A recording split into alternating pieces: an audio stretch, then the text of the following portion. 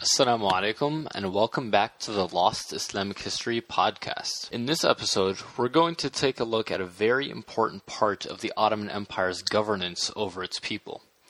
Keeping in mind that the Ottoman Empire, throughout most of its history, had a majority non-Muslim population, we have to analyze what kind of rights the Ottomans gave to non-Muslims and what restrictions there were. So in this episode, we will discuss the Ottoman millet system and the status of the different groups of non-Muslims in the Ottoman Empire.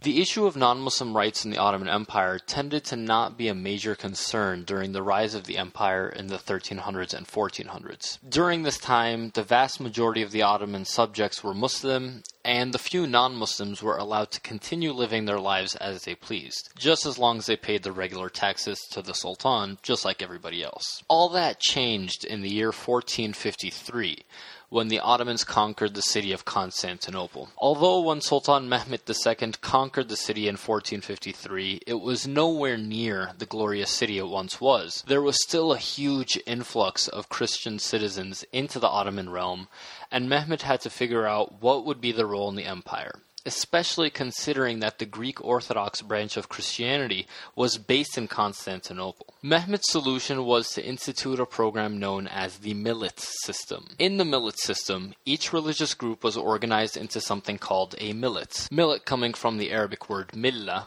meaning nation or people. So each millet was allowed to govern itself by its own laws. What this meant on a practical level was that Christians under the Orthodox Patriarchate were able to set up their own Christian rules that all Christians in the empire had to follow.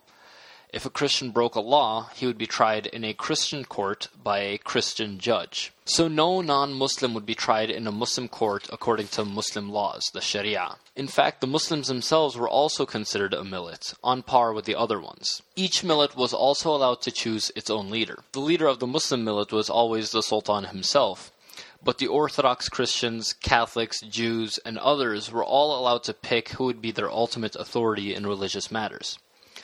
Now, this type of religious freedom in the 1400s was absolutely revolutionary. At a time when Christian Europe was about to break into religious wars in the 1500s about what branches of Christianity people were allowed to follow, the Ottoman Empire provided a safe haven for all religious traditions to live according to their own beliefs and laws. This went right along with the traditional Muslim thought, which prohibits forcing religion on anyone.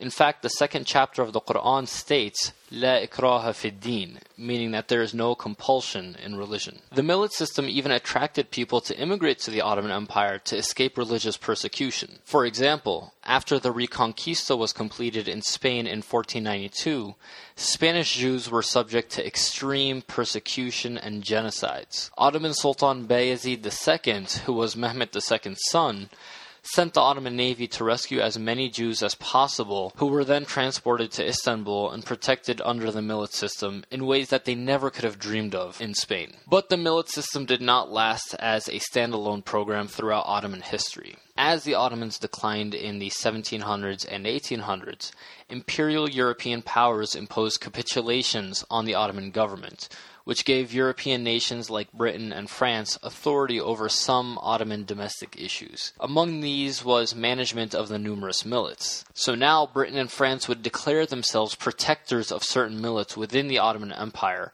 simply as a way to increase their influence within Ottoman borders. Eventually, all of this culminated in the European-influenced Tanzimat reforms of the mid-1800s, where the millet system was abolished and vague rights were guaranteed to all religions. Unfortunately, the abolition of the millet system only encouraged inter-religious conflict and separatist nationalism that eventually helped bring the downfall of the empire in the early 1900s. Well, that wraps it up for this episode of the Lost Islamic History Podcast. You can get more information on the millet system and non-Muslims in the Ottoman Empire at the Lost Islamic History website, lostislamichistory.com. Also, make sure to visit us on Facebook, where you'll find tons of interesting facts and pictures from Islamic history. And make sure to subscribe on YouTube. Until next time, Assalamu alaikum.